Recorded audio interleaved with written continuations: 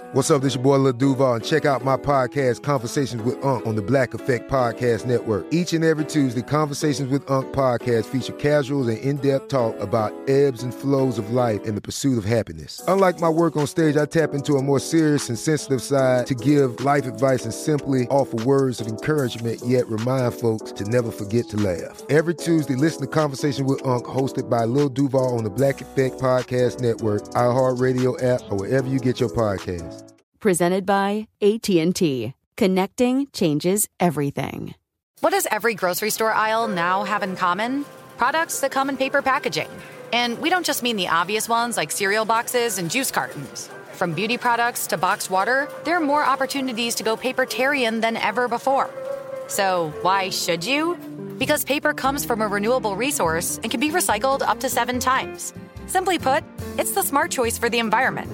And it turns out, the easiest choice for you.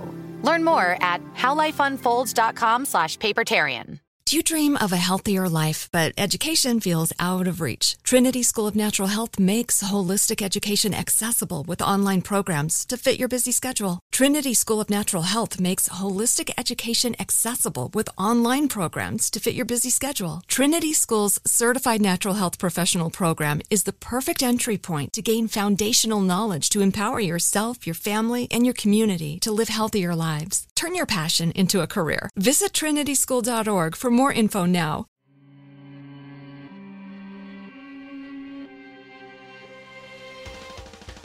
Welcome to Creature Feature, a production of iHeartRadio, the show where we get a big bowl of animal brains, a cup of human brains, blend them together, bake them at 425 degrees for half an hour, and voila! I'm your host of Mini Parasites, Katie Golden. I studied psychology and evolutionary biology, and I ate raw snails when I was a toddler. This is true. Today on the show, we're talking weird diets. Animals eating other animals, humans eating, well, some pretty freaky things. Discover this and more as we answer the age-old question, is cannibalism good for you? Diets across the animal kingdom can be fascinating, and who better to speak to this than Charles Darwin, father of evolutionary theory, who decided during the long, arduous trip aboard the Beagle that moldy bread just wouldn't cut it. So he sampled some of his animal specimens.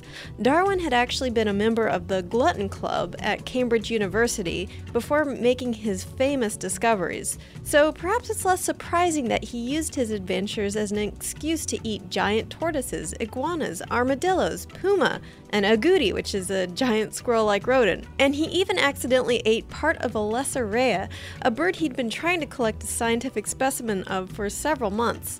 So what better way to celebrate evolutionary biology than to take a gustatory trip through the animal and human world? Joining me today is Catherine Spires, food writer and host of the podcast Smart Mouth. Hi. Welcome, Catherine. Thank you. I'm excited to talk about this stuff. Yeah, so your podcast explores culinary things. Yeah, we do a lot of food history. I have That's a guest cool. on, and I ask them ahead of time, what's your favorite food or whatever? And then cool. I research the heck out of it, and I'm like, did you know?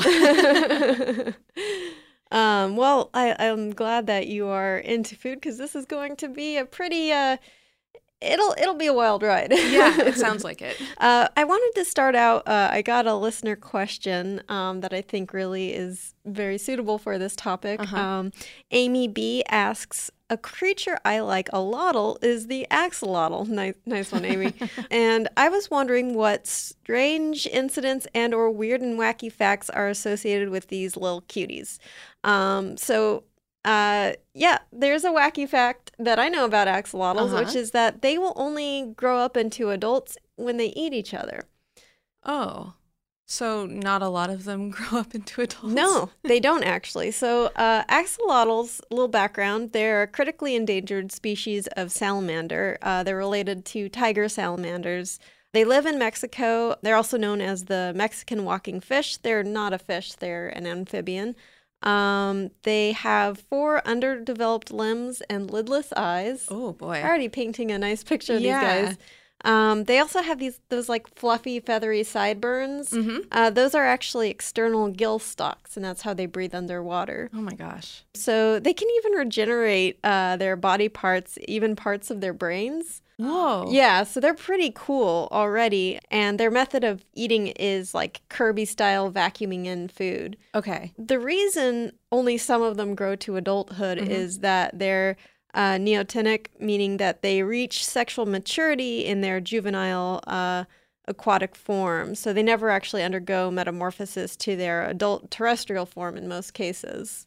Oh, wow. So is this a rare occasion where the fact that they're almost extinct is their fault? They eat each other? No, Oh, okay. it's actually because of the urban sprawl of Mexico City that's threatening Makes their sense. environment. Do they eat other things besides each other? Yes. Okay. So they eat like insects, worms, small fish. They're carnivores. Most of the time, they don't actually become cannibals, but if they do, that will trigger their metamorphosis into adulthood. Wow. So the biological reason axolotls don't go through metamorphosis is that they lack thyroid-stimulating hormone. Remaining in that juvenile form is actually a survival mechanism in environments that lack adequate nutrition for their larger adult form. Okay. And especially things like iodine, which they need in their diet, and they can't necessarily get enough of. But if they start to get enough nutrition, like enough iodine, which they get by eating other axolotls, this will actually trigger their body to start metamorphosis. So if they cannibalize enough other axolotls, they will turn into larger terrestrial adults. You can even artificially induce this by giving them iodine or thyroid-stimulating hormone injections. And it like makes them crazy for more? No, they'll just like that'll make them that'll give them a thirst for blood. Right. No, they'll transform into a terrestrial one. And actually, a lot of people keep axolotls as pets. And I saw these axolotl owner forums where they're like, oh, what to do if your axolotl like metamorphosizes into an adult. Oh my gosh. Because you can't keep it in a fish tank anymore because they will need to breathe air. Like that, they'll grow lungs, and it's like a frog, that goes from tadpole, which is fully aquatic, to being terrestrial, and then it can't breathe underwater anymore. Is it an okay idea to keep one of them as a pet? Yeah, I mean, it's okay. I think that if they're bred, I don't know too much about like the ecological impacts of owning them as pets. If they're bred in captivity, I think that's probably okay. But like obviously the pet trade could present a problem. Right. I think the bigger problem for them is just the urban sprawl and the sort of human impact on their environment. But I don't think, as far as like exotic pets go, I don't think it's too much of a problem.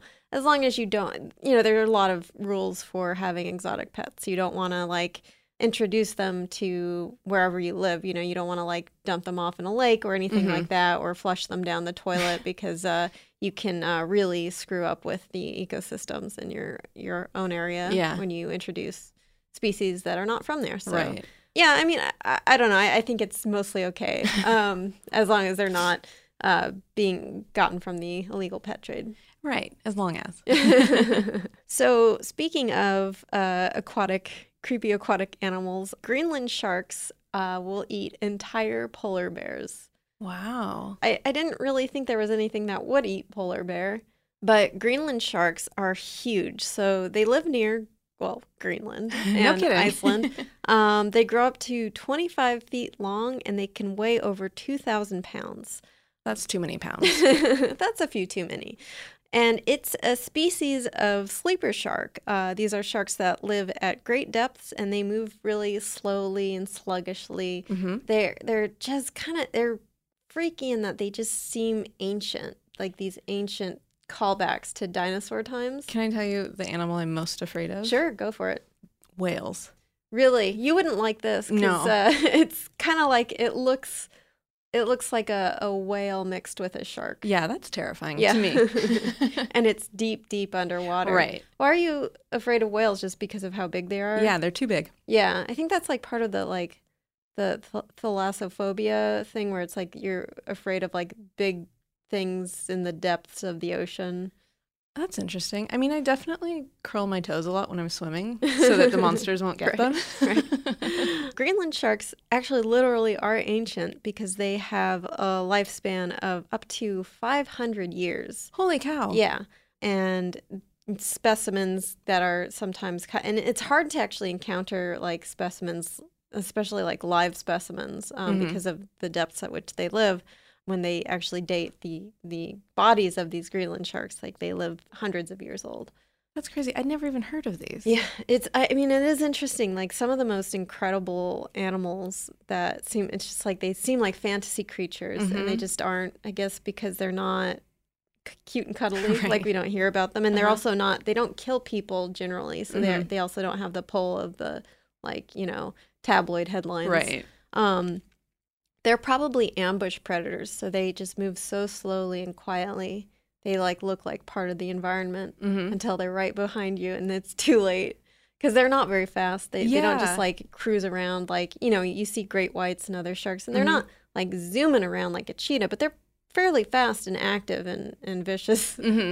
So that's how they get the polar bears, is just sneaking up on them? Well, I'm not sure exactly. I don't think they've ever been observed hunting polar bears. Most likely, they just suck up these rotting carcasses of polar bears. Oh, interesting. So a polar bear dies, falls into the water, and these Greenland sharks just vacuum this entire dead polar bear. Wow.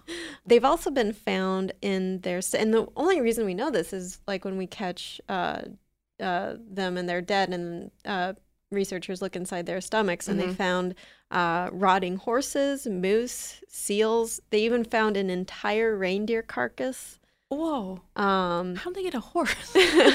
I see. That's what makes me think that these must have fallen into the ocean somehow. Yeah, I'm still not clear on how a horse fell in the ocean, but things happen. It was on a cruise, on a Disney cruise. There we go. There it is.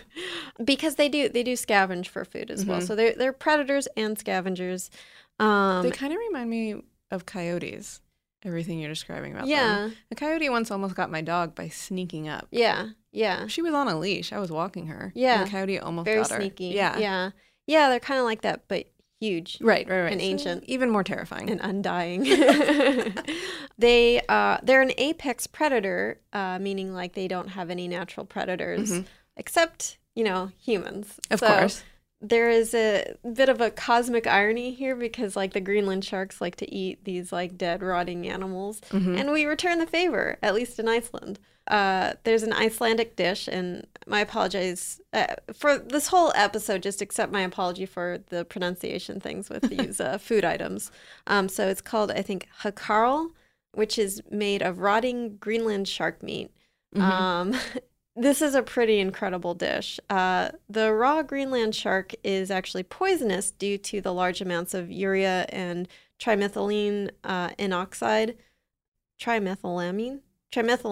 Oh my goodness. Trimethylamine N-oxide in their flesh. By fermenting the shark meat, it's rendered edible, I guess. It's not right. Edible in the strictest sense. That it won't kill you anymore. Right. So traditionally, hakarl is made by placing the shark body in a shallow, sandy grave, then burying it in sand and gravel. Then heavy stones are placed on top to put pressure on the shark, and also, I guess, to keep the zombie shark from rising, I would assume. Yeah. That's not actually, part of the... No, but it makes sense. But to me, if I was, burying this, giant, ancient shark that eats polar bears, I'd definitely be sure to put some heavy rocks on its grave. And then it's left to ferment for, 12 weeks in the ground.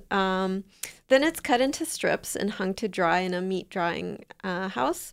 It's no longer really made this way for mass consumption in Iceland. It's instead made by squeezing it in a plastic container. But, for sort of more cultural reasons, sometimes it's still made traditionally, especially as a thing to show people who are visiting. It apparently has an extremely strong ammonia flavor. No kidding. Because it's, even though the fermentation process does make those toxic urea not as harmful, it's still pretty yeah. I've never had it, so I'm not gonna say, oh, this is not a good dish. I would say because I've not been acclimated to eating any kind of meat like this, I would probably struggle Yeah. with it. Some things really, truly are acquired taste. Yes. I do have the opinions of Anthony Bourdain and Gordon Ramsay here. So Anthony Bourdain said it was the, quote, single worst, most disgusting and terrible tasting thing, which I think is a pretty harsh thing. I don't think he's ever eaten, like when I was in college, I used to make myself macaroni and cheese and then from the box, like the Kraft, and then I'd put it in the fridge, like the little mini fridge, and it'd just sit there and dry out. And then like a day later, I'd be like, I still have some macaroni and cheese left. And it'd be this like mummified mac and cheese, just congealed, that milky or bright orange toxic stuff. Yeah. So I feel like that would be the worst thing. I can see that. No, I would still think that the fermented shark would be worse. Shark. Yeah. Gordon Ramsay couldn't even like eat it. He tried to eat it and he couldn't. Yeah, What a because weenie. Anthony Bourdain was much braver than Gordon could ever Ramsay, hope to be. Such a weenie. Calling you out, Ramsay. So another weird. So this is something that the Vikings were thought to have eaten as well. Another weird thing that the Vikings ate. Again, not going to pronounce this good. Surir Hurtsbrungar. That sounds right to me. Yeah, sure. Let's pretend it is. Yeah. It's soured pickled ram's testicles. Okay. That Yeah. actually sounds a little, despite the fact that it's ram's testicles, it sounds a little better to me than the shark. Right, when you get some pickling brine in there, that can do a lot of work. Right, because you pickle it, and it, sour, that, like, I've had, like, sour meat, sweet and sour meat, like, that's good. Yeah, of course. So, but, of course, I don't want to drag Iceland too much because this is not like, oh, man, Iceland's so weird, they make weird dishes. Well, they don't have a lot of produce. Right, exactly. Yeah. So, and also throughout human history, we've all, like, everyone in every culture, nobody is immune. We all have made some freaky stuff. So here's and I'm sure this may be some stuff you're familiar with. Here's some of the weirdest stuff that we've eaten throughout human history, at least in Europe. I got some of this research from the Fine Dining Lovers website, the author Peter Basildon. So thank you. This is a truly disturbing thing that I read this article that made me not want to eat ever again. So thank you, Peter. So in medieval Europe, the helmeted cock is a cooked chicken and pig where the chicken is made to ride the pig while wearing military regalia. Here's a picture of it. I'll probably post the link to that in the show notes. But it's that looks like sort of the late Renaissance period when people got really weird about food. Yeah. They were doing stuff like that to show off constantly. Yeah. It's, well, like, what else do you know? The idea of the turducken is supposed to have come from there, just putting things inside things inside things. Oh, I've got a good one for that. Another medieval Europe one is the live frog pie. It was a fad to surprise guests by sticking live animals in a empty pie crust and have them pop out when they cut into it. Is that a fun surprise? No. I wouldn't think so. I don't think it is. I mean, this is, when is this medieval Europe? Is this like around the Black Death, maybe right after, right before? Everyone had a really dark sense of humor. Exactly. So now moving on to the Tudors, which came a little later. I'm not a historian, but so roasted swan, a dish and we don't really eat swan that much anymore. No, we it's don't. Not necessarily the best tasting bird, I don't think. It's probably not, and we raise so many chickens, we don't have to bother. The swan was redressed in its skin and feathers so it looked like it did when it was alive. So it's like this dead swan full of roasted meat, just like with this swan skin. God, that's so horrible. It's dark, and when they could get their hands on a peacock, they would do that too. Yeah. It was so much show. Yeah. Clearly they didn't care what it tasted like. There's something so disturbing about that. So if you murder someone, that's pretty bad, right? That's upsetting. Yes. If you murder someone, skin them and like jumble around their insides and then sew them back up. Yeah, you'll go to jail for longer if you do that. Yeah, right? Like the mandatory sentencing on jumbling people up and sewing them back up. Yeah. There's something disturbing about, like, because then it's like, it's not just about the necessity of eating, it's about mutilating the corpse of the animal you're eating. Yeah. Speaking of which, the cockatrice, which is a suckling pig, and a suckling pig is like a baby pig, that's upper body was sewn onto the lower half of a capon, a castrated rooster, which, you know, I mean, like, sure, like, turn your food into a Boschian nightmare. That's fine. Exactly what they were doing, right? Right. Like, hey, wouldn't it be funny if a pig was sewn to a rooster and we ate it? Is this British too? Yes, this is in Tudor. So that too. Yeah. Well, the Tudors were super into showing off, so I guess this is how they did it. Yes. And it's weird if they thought it was funny. British people became funny, but clearly weren't at that Their time. sense of humor is I don't know. It was not good then. Yeah, researching this episode has made me want to swear off meat entirely forever. Absolutely. Like, I'm already like trying to cut back on it for health and environmental reasons, but like I like see this and like, maybe I'll just eat carrots for the rest of my life. Yeah. People aren't really sewing carrots to Brussels sprouts or whatever. No, although... So the Elizabethans would do bone marrow on toast. And I've actually had this. Yep. And it's really good. It is. And honestly, like, if you're going to have bones anyway and you don't use them, that's a waste of animal. Agreed. So, like, if you use every part of the animal, which I think is probably good practice if you're gonna, have meat, putting bone marrow on toast is pretty tasty. Yeah, it does taste good. People describe it in a way that either sounds really appetizing or off-putting, depending on your head. It's just meat butter. It is meat butter. It's kind of gelatinous, which sounds gross, but it's like. And I'm very sensitive to texture and stuff, and I can actually down this pretty well. I have to spread it thin, though. I don't like it too chunky. Yeah. It's, but then when it's thin, it melts just a teeny bit into the bread, and it's pretty nice. It does taste really good. Yeah. So the Georgians did, and this is kind of what you were talking about, like the turducken. It was the rôti sans peril. Again, apologize for the French there. It's a French dish of 17 birds stuffed inside each other. So... according to an article in Vice, the recipe calls for a bustard stuffed with a turkey, stuffed with a goose, stuffed with a pheasant, stuffed with a chicken, stuffed with a duck, stuffed with a guinea fowl, stuffed with a teal, stuffed with a woodcock, stuffed with a partridge, stuffed with a plover, stuffed with a lapwing, stuffed with a quail, stuffed with a thrush, stuffed with a lark, stuffed with an ortolan, bunting, stuffed with a garden warbler, stuffed with an olive, stuffed with an anchovy, stuffed with a single caper. Guys. Yeah. Stop it. First of all, that would be so frustrating to cook because it would take days and then it's gone in a minute. Yeah. I mean, and it's also, they cook at different rates. It's a nightmare. Yeah. That's so wasteful. Yeah. I mean, like what? Like 17 different, more than 17 animals had to die to make that because they also like used like pig fat and all these other things and on a bed of child bones. I don't know. And there's no possible way, I'm going to say this without ever having it, that it tasted very good. No, I imagine it wouldn't. Because you can't, there's no way. It's just too mushed together. Like, there's too much happening. No. It's just complete insanity. Yes. I feel like we have this concept that serial killers only happen within modern society.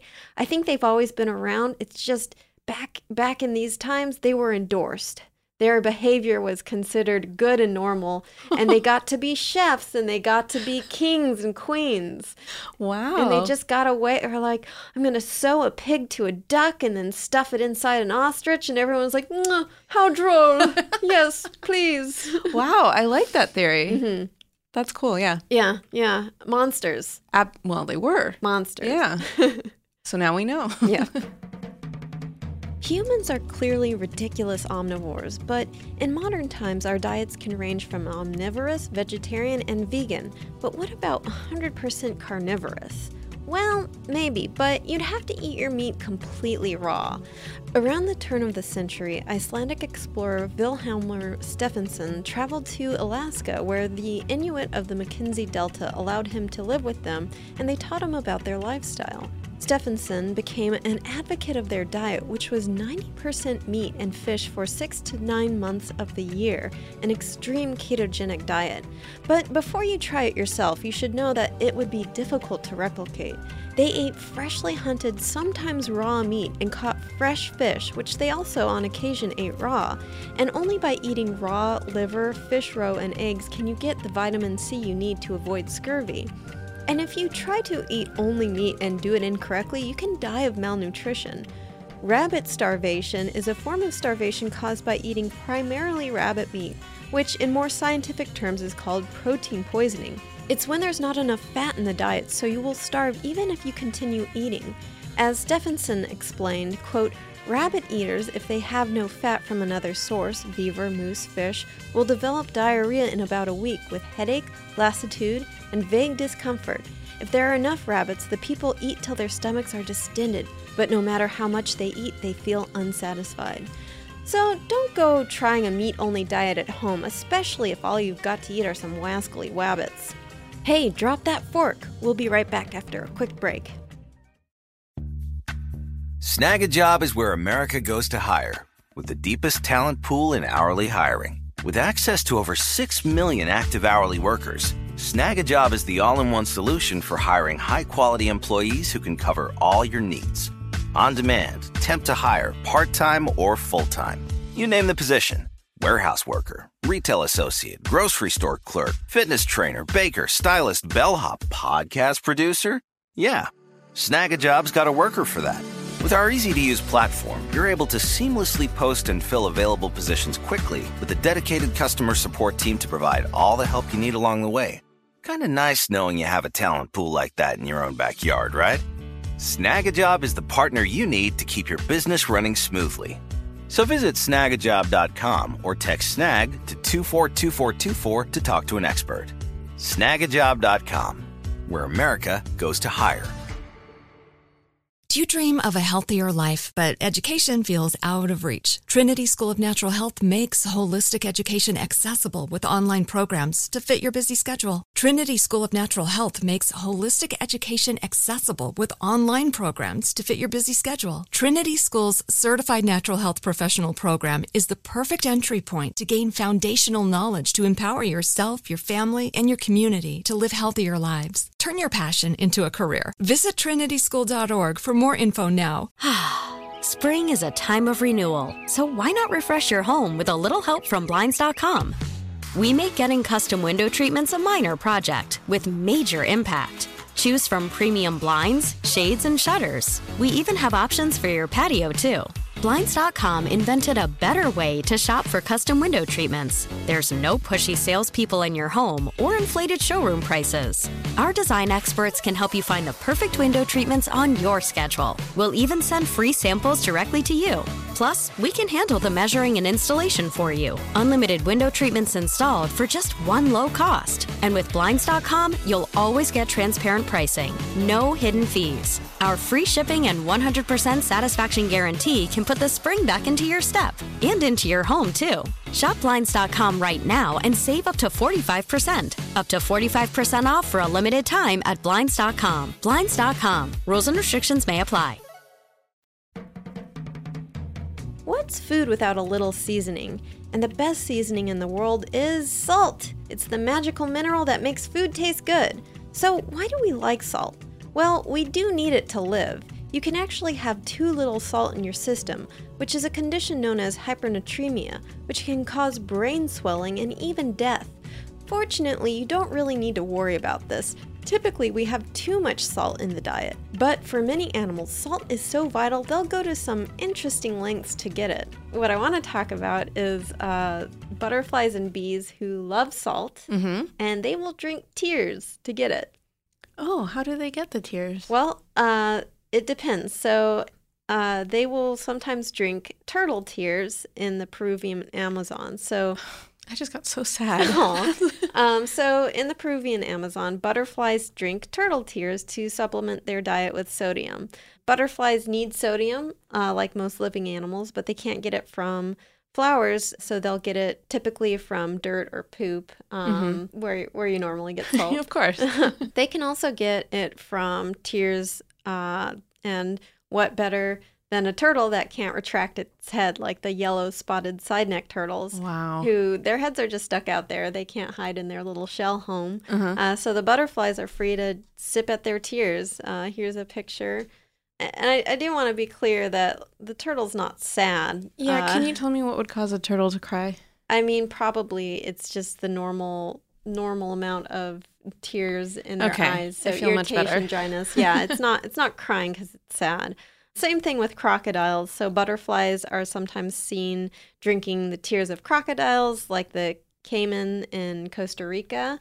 Here's a bee and a butterfly drinking out of the crocodile's tears at the same time. That's amazing. I feel like I've seen pictures of this before and didn't even think that it might be a thing. Yeah. So there are also tear-drinking moths in the Amazon jungle that drink bird tears. And sometimes it's not even clear why they do this because there's like salt in their environment already. So they just like to poke birds in the eyes and make them cry and drink their tears. Oh, so they're just like little stinkers. Yeah, they're little stinkers. And here's a picture of one just like sitting on top of a terrified looking bird's head. Yeah, that seems so rude. It's very rude. Humans are ruder. We're worse. Oh, of course. For those birds out there listening, listeners sensitive to matters of birds, I'm going to warn you about this next one because it's very sad. The ortolan bunting. Have you heard of this dish? It's an upsetting restaurant or recipe. Yeah. So ortolan bunting is a small, peaceful songbird that is apparently good tasting to some people after being brutally tortured. So in classic Middle French cuisine, the ortolan is placed in a darkened cage, which causes it to become psychologically disturbed where it feeds compulsively. So in the wild, ortolans will gorge themselves at night. So if you make it eternal night, they will just keep eating and eating, which is really disturbing. Yes, it is. In Roman times, emperors would stab out the eyes of the ortolans so they would compulsively eat even more because like no light can enter their eyes. Oh my gosh, I didn't know that part. Yep, it's pretty, I mean, I don't know if that's true. That could be apocryphal, but I wouldn't put it past Romans. Romans were wild. Yeah. Caligula, he was a stinker. So the bird is then drowned in brandy so that it is marinated and murdered at the same time. Wow. And then it is roasted and eaten whole. Traditionally, people would wear a large handkerchief over their heads to, quote, like hide from God. That's right. It could also have been that sort of like the superstition around it, but it's also could be to trap the odors from the dish. Okay. Or to, if it's like, because these would be very wealthy people, it could also be to hide the fact that they're spitting out bird bones as they eat. So that's, I think it's illegal now. It is illegal. Yeah, but there's TV shows that will depict it. Yeah. As depictions of how wealthy people are. Right, They've done it both on Billions and Succession. Oh, really? Yeah. I wonder if there's any truth to that. Like if wealthy people like have black market ortolan. There probably under the table. is. Rich people love having everything. There is a vegan version of ortolan. So these vegan chefs have created a ortolan bunting that's supposed to mimic the taste and texture of a bird with bones in it, made out of entirely vegan ingredients. It doesn't necessarily look exactly like a bird. It looks like one vaguely bird-shaped lump of weird ingredients, but they've put like other things to make it like they wanted to mimic the texture of like skin, guts, and bones. And it's the thing is, one of the benefits, and I'm not vegan, but one of the benefits I perceive of being vegan is you don't have the gross out factor of eating another living creature. I know. So why would you want to replicate it? Yeah. I don't understand fake meat replicating. Obviously, it's better. Obviously, it's better than torturing real bird, but why? Why? Right, yeah. Why would you even want to have the pretend version? Right, exactly. Yeah. A little bit of a less macabre, weird preparation of meat is there's a farmer in Seattle that feeds his pigs marijuana. Oh, cool. And so it's actually not as crazy and weird as it sounds. Okay. It's marijuana that is not used in medical marijuana manufacturing. So instead of throwing out like the stalks and stuff, he takes it and like incorporates it into the pig slop. Apparently that helps introduce fiber. It actually increases their appetite a little more, like naturally without using like hormones and such. And it apparently affects the taste of the meat. Really? Makes the meat taste like more savory or something. Huh. I'm not into it that much in terms of like, you know, I feel bad about eating pigs because they look like little doggies to me. Yeah, true. But I feel like the least we can do is give them marijuana. That's such a good point. The least we could do is to get them baked before they get baked. Yeah. Pre-baking. Pre-baking. I mean, and it is interesting. He claims that the pigs don't necessarily get high, but he does say that they seem to enjoy it a good amount. So I wonder. Yeah, there's just how do you know? We would never know. Right. Yeah. There's got to be like just trace amounts of probably THC and CBD. Yeah, he says that you can't get high from the meat, but they're consuming trace amounts, maybe. Right. So there's got to be some high pigs there. You cannot tell me that they're not going to get, or at least super chill. Right. Yeah. Exactly. Yeah. Man, I kind of, it's like it's such a cute story until you're like, oh, and then they're slaughtered.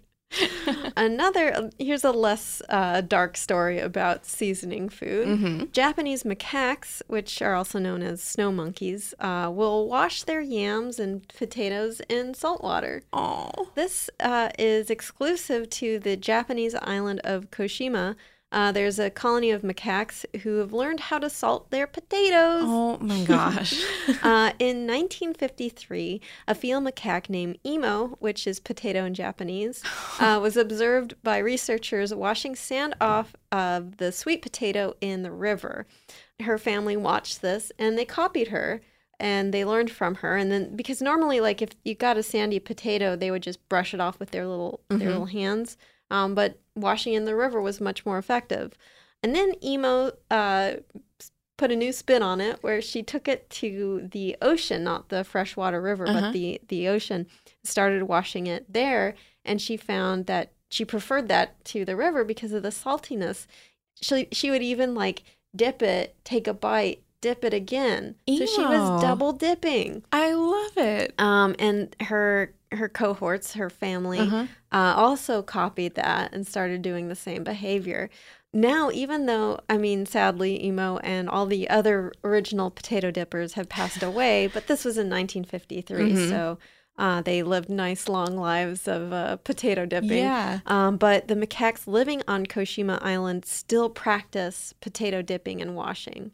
Oh my gosh. She changed the game for them. Yeah. And and it's one of the examples that points to, like, hey, you know, animals actually can have culture. Like they can learn, especially the more intelligent animals like primates can learn certain elements of culture and pass things on and pass traditions on. Yeah. Which is really incredible. Yeah. I'm getting more and more freaked out by the idea of keeping primates in zoos. Yeah. I feel like they're real similar to us. Yeah. I mean, some zoos, you know, like there's a lot of conservation going on. So I feel like, especially like the San Diego Zoo, I know they go to great lengths to try to create these enclosures that are humane and they go towards a lot of conservation efforts. But yeah, I'm definitely not comfortable with captive primates kept in suboptimal conditions. Right. Yeah. It's they're very intelligent. And speaking of which, red colobus monkeys who live in human forests of Western, Central, and Eastern Africa use charcoal to neutralize toxins in their diet. Oh my gosh. These are boss bays, but they're like, instead of doing like, you know, haven't you seen those like eat more charcoal to detoxify your system, which I don't know about that, but it works for these red colobus monkeys. So they love eating mango and Indian almond tree leaves because they're high in protein. Unfortunately, these leaves are also high in phenols, which upset their little tummies. Aww. They've learned to eat charcoal to detoxify the leaves. and it's highly sought after. Like they'll fight over the charcoal. They'll gather huge amounts of it and carry it and like hoard it so they can eat their favorite leaves. Wow. They gather it mostly from burnt trees, but they'll even steal charcoal briquettes from humans when they have the chance. Take that.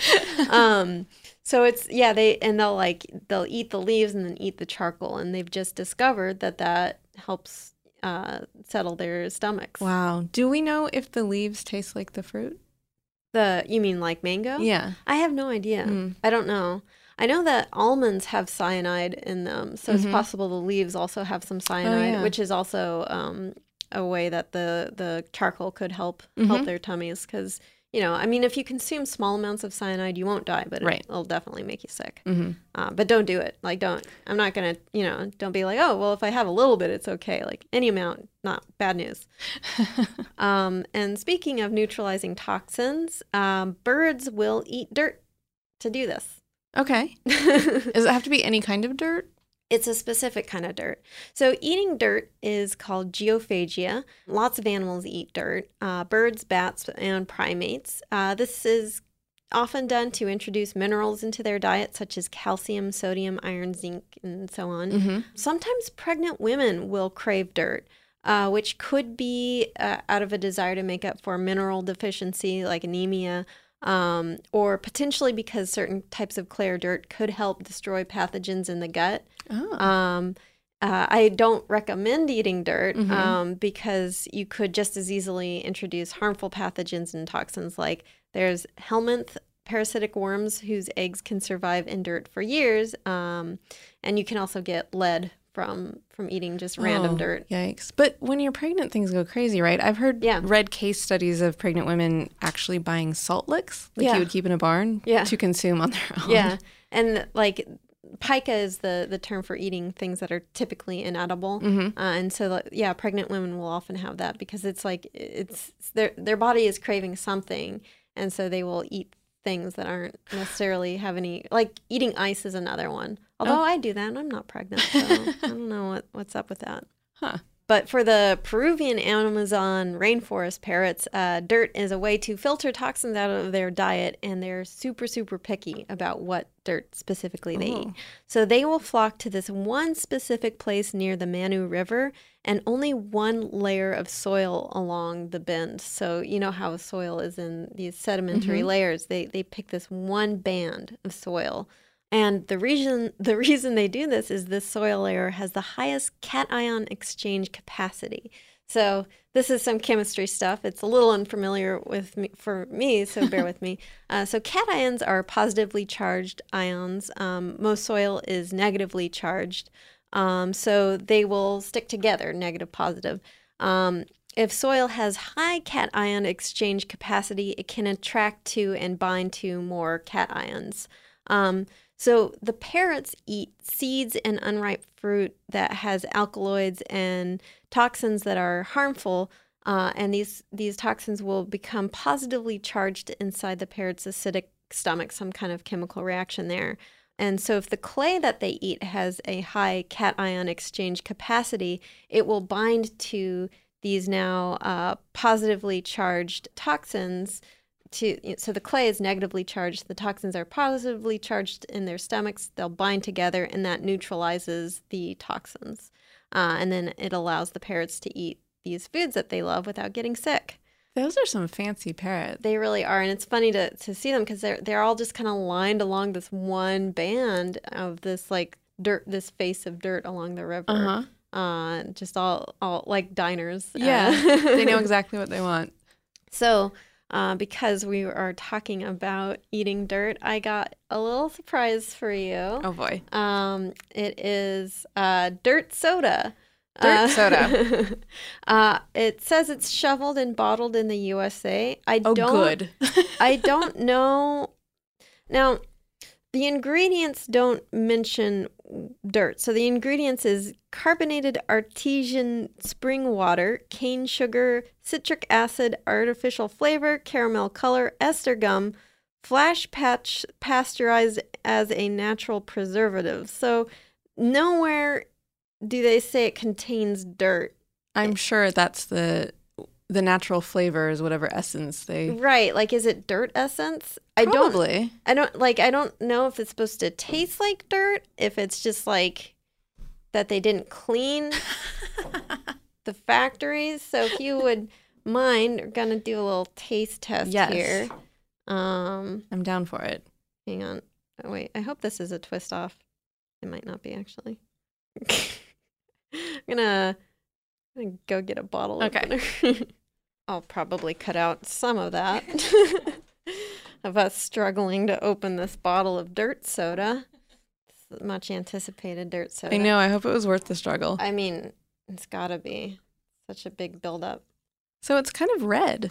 Yeah, it's got a nice amber color. Mm-hmm. So that's for you. Thank you. This is for me. A toast to dirt soda. Cheers. Yeah. I only felt the dirt at the very beginning. You know what it reminds me of? It's got a dirt bouquet. Yeah. But it's kind of cream soda-y. A little bit, yeah.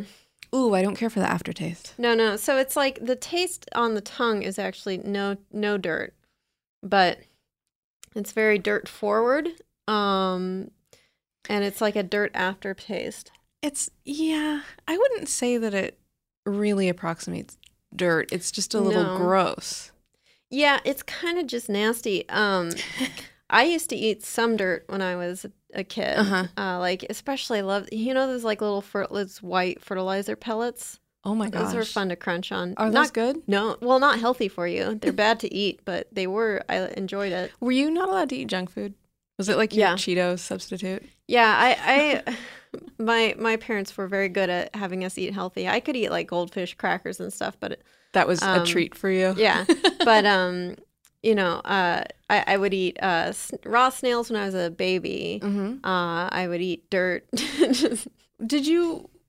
So you were a baby. You didn't have a sense that you were eating a live animal? No, I have no memory of it. My mom just tells me that I did. Got it. So. I do remember eating ants, and those were actually pretty good. They're kind of peppery tasting. Right, yeah. Not bad. This kind of almost smells like crayons. I can see that. Like dirty crayons. Yeah. Dirty crayons that like a smoker, smells like you're in a smoker's car that's full of dirt crayons and sugar. So there's this setup that people who are training to learn about wine can use, where it's a set of like 80 different essences. And so you learn how to identify the essences so you can describe the wine. And 72 of those essences are delicious things. And then there's the 8 that are gross that can help you describe like a corked bottle of wine. And this dirt soda is actually kind of reminding me of the Band-Aid essence. Oh my God. Yeah. There's a Band-Aid essence with like... Well, so are these essences that help you identify bad wine or good and bad? So most of them are for identifying good wine. I see. And then there's a couple that you're like, oh no, something has gone wrong. Somebody dropped a Band-Aid in the wine. It's something like if it's oxidized or something like that. But that's what this, I feel like they dropped essence of Band-Aid into this. God, it's not good. No. It's not even good to drink, ironically. No. The smell alone is very bad. Because like honestly, dirt, like the smell of wet dirt, like petrichor, is actually really nice. Yeah, it is. This smells like duty. Yeah, I feel like dirt is maybe something that you can't synthesize or make synthetic, I should say. Right. This is just gross. In a way that, like you said, I don't think dirt is actually as gross. So if you're going to give the dirt soda a rating, can we get a rating there out of like, let's do 5 stars. Half a star. Mm-hmm.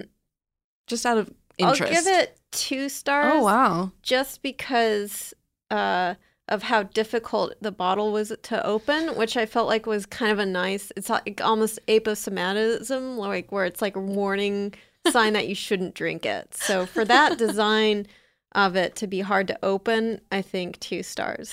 I like that. Yeah. Why do humans use spices? Just because it tastes good? Well, researchers tried to answer this question. A scientific paper called Darwinian Gastronomy, Why We Use Spices by Sherman et al. Found that spice use may be used potentially to protect us from microorganisms and food poisoning by borrowing the defensive weapons of plants from which spices are derived. But when we return, we'll find that there may be no spice antidote to certain dangerous diets. Snag-a-Job is where America goes to hire, with the deepest talent pool in hourly hiring. With access to over 6 million active hourly workers, Snag-a-Job is the all-in-one solution for hiring high-quality employees who can cover all your needs. On demand, temp to hire, part-time or full-time. You name the position.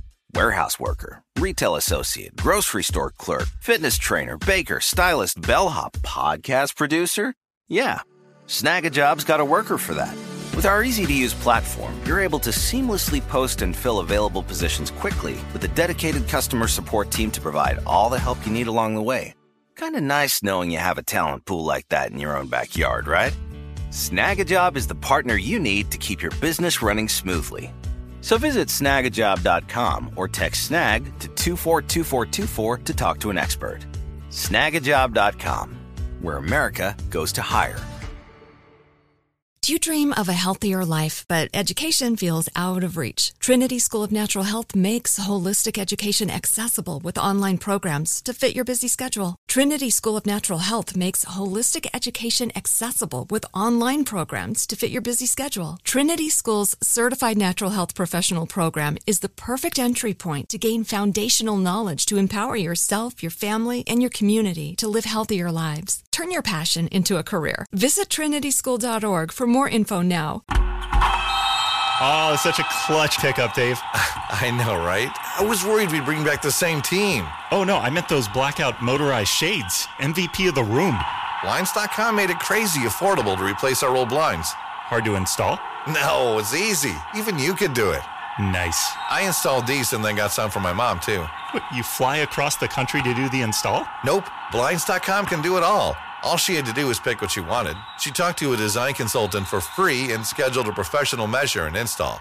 Look at you, Hall of Fame son. Oh, I just picked the winning team. They're the #1 online retailer of custom window coverings in the world. Oh, Blinds.com is the GOAT. The GOAT! He shoots! He scores! Go to Blinds.com for up to 45% off and a 100% satisfaction guarantee. Go right now for up to 45% off at Blinds.com. Blinds.com. Rules and restrictions may apply.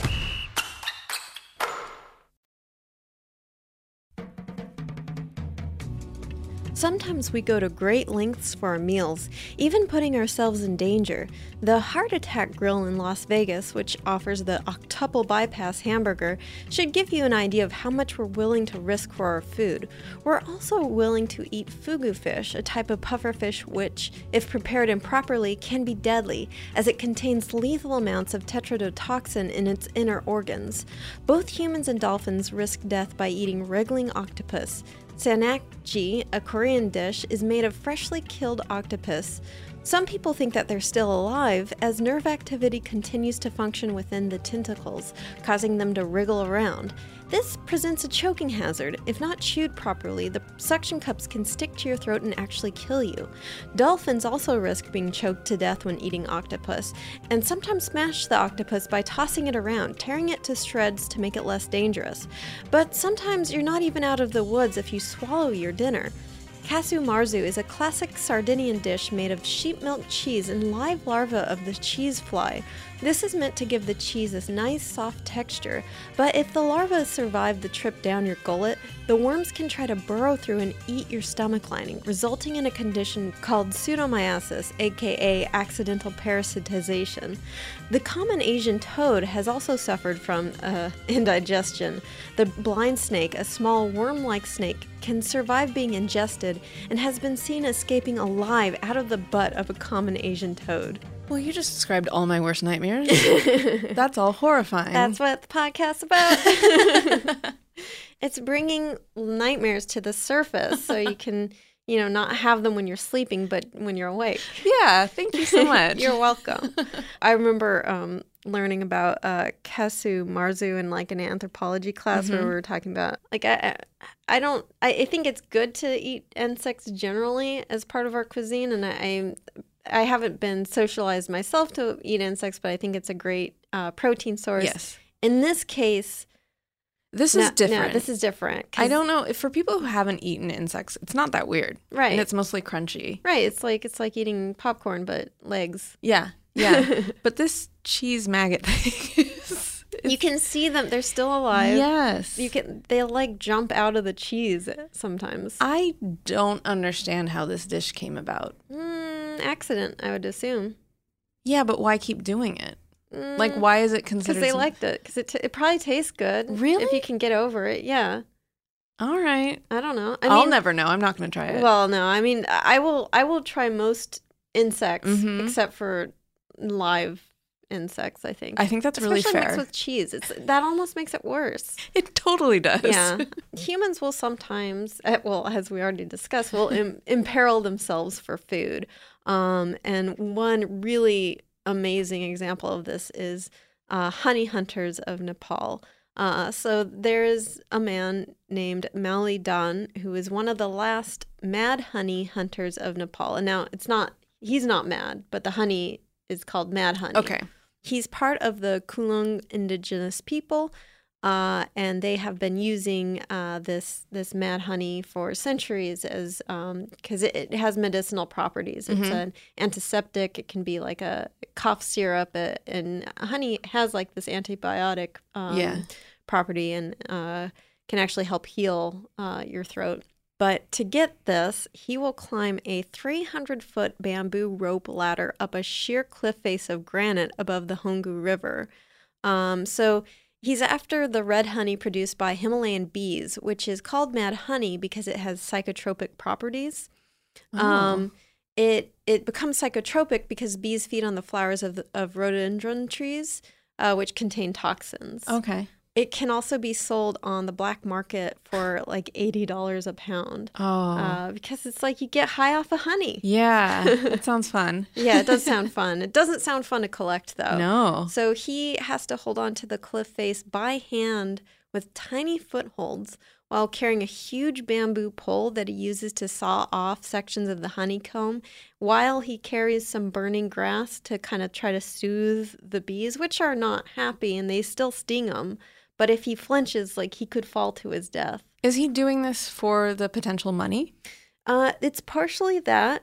So it's partially just for survival, to get the money. It's also sort of part of this tradition, and there's a deep spiritualness to it. Oh, okay. So it's a very meaningful thing. So it makes sense that he's not just doing it to try to get high off the honey. Right. It is of great cultural significance, and it's very helpful for him and his family because of the money, especially when it's harder to get other sources of income. Right. It's just incredible. And I mean, he does have a helper like on the other side of the cliff. Okay. But from that side of the cliff, you can't reach the honeycomb. Or if you try to get it, like you could make the whole honeycomb fall down, and they don't want that. Like wow. they really don't, and they do it in a way where they don't want to harm the bees. They don't want to destroy the colony. So it's very conscientious. They sing this song like as they're doing it about I'm not here to hurt you. I'm like it's the honey kind of looks a little bit like the color of this dirt soda, although not the viscosity. Well, this dirt soda is actually really pretty. The color of it is garnet. Yeah, that's right. That's right. It's very pretty to look at, not good to eat. The honey is probably really nice to eat. Yeah. And then very fun. Right. With the psychotropic properties. So bees themselves can also be daredevils when it comes to getting a meal. They will get punched in the face by flowers. Oh, okay. Punched in the face by flowers. So alfalfa leaf-cutting bees are found all over the world, but they were introduced to the U.S., so they're not indigenous. And they were introduced to help with crops. They're solitary bees, so meaning they don't form colonies or store honey in honeycombs. They'll build their own individual nests and line them with the leaves that they've cut. Oh. So even though they're not social bees, they're they're fine with each other. They're not like aggressive. So they just live in studio apartments. Exactly. In fact, farmers will sometimes make high-rise apartments for them out of styrofoam. Oh my So they'll gosh. cut out little holes in styrofoam to house like hundreds of these bees. And they're just each in their little apartment, and they know Wow. where to go, where their babies are. They need them for alfalfa, and alfalfa is a major component in feeding cows and other livestock. Alfalfa flowers are really hard to pollinate. Their pollen is deep inside the flower, and it's only released when the bee steps on what's called a keel petal, which is a spring-loaded petal that actually ejects pollen from the flower. So they step on the petal, and then this pollen column like shoots out of the flower and shoots out pollen. And this is normally a good strategy for the alfalfa because it launches the pollen onto the pollinator and gets it all over. And it's a very effective way of distributing pollen and also avoiding like self-pollination.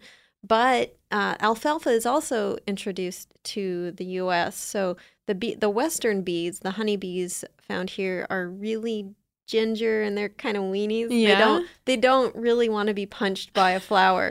So they've figured out how to like very carefully step around the keel petal so they don't get punched, and then they sip honey they sip the nectar like from the side of the flower.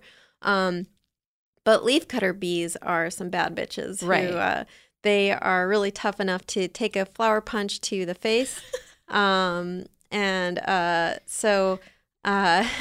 they'll just like you can see videos of it. I'll post a link where the bees just like get in and they like get punched in the face with pollen there and just continue on. So there's no indication that it like startles them? They don't kind of fly about? No, they seem totally cool with it. They're really, and they kind of look a little more tankish. They're like sort of gray and black, and they look a little more bulky, a little more sort of like these pro wrestler bees. Like glow bees. Yes. I love that. Because these are going to be females for the most part. I just love that. If these bees weren't able to take a punch to the face from a flower, like we probably wouldn't be able to have as much crop pollination of alfalfa in the U.S. So it really does transform our whole farming industry. That's the kind of thing that people need to know about so that they can be actually concerned about bees dying off. Right, exactly. Yeah. Like if these bees aren't willing to get punched in the face, we will not have milk. Yeah. Yes. And ice cream. Yeah. Bees getting punched in the face equals having cheese. Ice cream. Yeah, and ice cream. Yeah. We have to say ice cream because it has to be the thing people most want, right? Exactly. Yeah. So I want to end the show with a listener question. So Brittany asks, tapirs are my favorite animals, specifically Malayan tapirs. When I was, tapirs. When I was at the zoo recently, there was a tapir talk. The keeper told us that tapirs are known to climb trees, but I can't find any information on this at all. Also, tapirs could be on an episode for Cutest Babies. Unfortunately, we're not. So I actually didn't know whether this is true or not, although it seems improbable because tapirs, they're large pig-shaped animals. They have these long snoots, which are actually a tiny prehensile trunk. Oh. They're found in the jungles and forests of South and Central America and Southeast Asia. They're actually not related to pigs as much as they are odd-toed ungulates, so they're related to zebras, rhinos, horses, and donkeys. They're about 6 feet long, 300 to 700 pounds. Ooh. They live up to 25 to 30 years. They're herbivores, and as for being able to climb trees, I don't think they can climb trees like you would imagine like a monkey or a little bear or a jaguar climbing up a tree, like clambering up and like sitting on top of the tree and being like, what now? But they are surprisingly athletic and agile. So they can kind of march their legs up the tree and then stand on their hind legs to reach the tallest leaves. So here's a picture of that. Oh. And then they can get those really high up leaves. They can also swim really well, so they'll climb, and they can climb steep mountains. So they're just athletes. They're athletes, yeah. So they are surprisingly agile on like these really steep mountains, like like goats, basically. So their diet is fruit, berries, and seeds, and their dung actually is really good for saving the rainforest. So it contains a lot of undamaged seeds that can help replant the Amazon rainforest, especially because they like to go into parts of the rainforest that have been recently disturbed or deforested or burned, where new growth is starting to come back because they like those like new tender leaves. And they poop there and they distribute a lot of the seeds, and then that can help the biodiversity of the rainforest. They just sound like all around great guys. And they're adorable. They're adorable, especially the babies, as the listener suggested. So they will also sometimes push less sturdy trees over, like as they're sort of like rising up on their hind legs and putting their little forelegs on the tree, they will push it over. And that's actually, even though it sounds destructive, it's actually very important for other species, because by lowering the leaves, it allows other species of animals to access them. So this helps the sambar deer, the barking deer, and chevretains, which I'm so excited to talk about these because so on the show we've talked about dik-diks, which are adorable little tiny antelopes. Watch out, dik-diks. These chevretains are even tinier. Oh my gosh. These are the smallest hooved animals in the world. They're also known as the mouse deer. Look at this little guy. They're teeny tiny. I'm gonna freak out. They're like a little bigger than a chihuahua. Oh They're my gosh. so tiny. I know everyone's been giving me dik-dik pics, which has been great. But can we start the chevretain train now? Because I want pictures of chevretains because they are so cute. I'll include a link to some photos of these guys. They're adorable. And so that makes it's just so cute that like these big tapirs, it's like they lower because otherwise these little guys couldn't reach these trees. Tapirs sound amazing. They're my favorite animal now. Yeah, they. I want there to be a Disney movie about a tapir and a chevretain that team up, and like the little guy, maybe he has some special skills where he can help like the tapir, and the tapir like lowers trees for him, like sort of a Milo and Otis situation. This is good. Get on that, Disney. Yeah. Well, you need to get credit for it. I know, right? Yeah. Pay me the big bucks for my chevretain tapir story called like chevretain train and tapir capirs. We'll still workshop that. Well, thank you so much for joining me, and thank you for trying the dirt soda. My pleasure. Do you got anything to plug? Just my podcast. I even know how to pronounce it. My podcast, which is Smart Mouth, which is 2 words, which apparently some people... Smart Mouth. Yeah, Smart Mouth, 2 words. I'm starting a newsletter at smartmouth.substack.com, and it has an Instagram at Smartmouth Podcast. Awesome. Yeah. You can find us on the internet, creaturefeaturepod.com, creaturefeaturepod on Instagram, creaturefeetpod on Twitter, F-E-A-T, not F-E-E-T, that is very different. You can find me at Katie Golden, and of course, as always, at Pro Bird Rights, where I really fight for the important things in life, like bread access for birds. Don't actually feed birds bread, it's dangerous. It is the best Twitter account, though. Thank you. Thank you guys so much for listening. If you're liking the podcast, please mash that subscribe. What is it on podcast? Rate it, subscribe it, like it. Yeah, we'll do all those things. Press the stars. Yeah. Please do that. And you can catch us next Wednesday. Yay. Thank you. Creature Feature is a production of iHeartRadio's How Stuff Works. For more podcasts from iHeartRadio, visit the iHeartRadio app, Apple Podcasts, or wherever you listen to your favorite shows. And thanks to the Space Cossacks for their awesome song, Exolumina.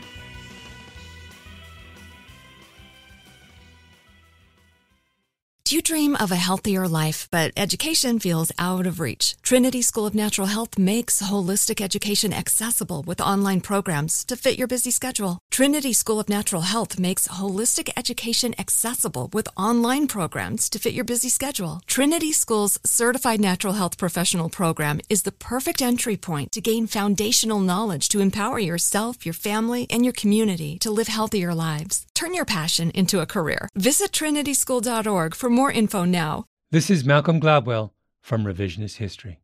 eBay Motors is here for the ride. With some elbow grease, fresh installs, and a whole lot of love, you transformed 100,000 miles and a body full of rust into a drive that's all your own. Brake kits, LED headlights, whatever you need, eBay Motors has it.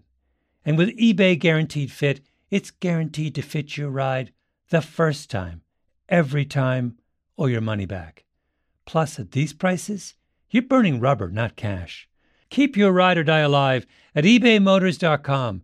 Eligible items only. Exclusions apply. Hey, guys. Back at the playground again, huh? Yep. You know what this playground could use? A wine country. Heck yeah. And some waves so we could go surfing. Oh, yeah. Love that. A redwood forest would be cool. I'm in. Ski slopes. Let's do it. Can a girl go shopping? Yeah, baby. Wait. Did we just invent California? Discover why California is the ultimate playground at visitcalifornia.com.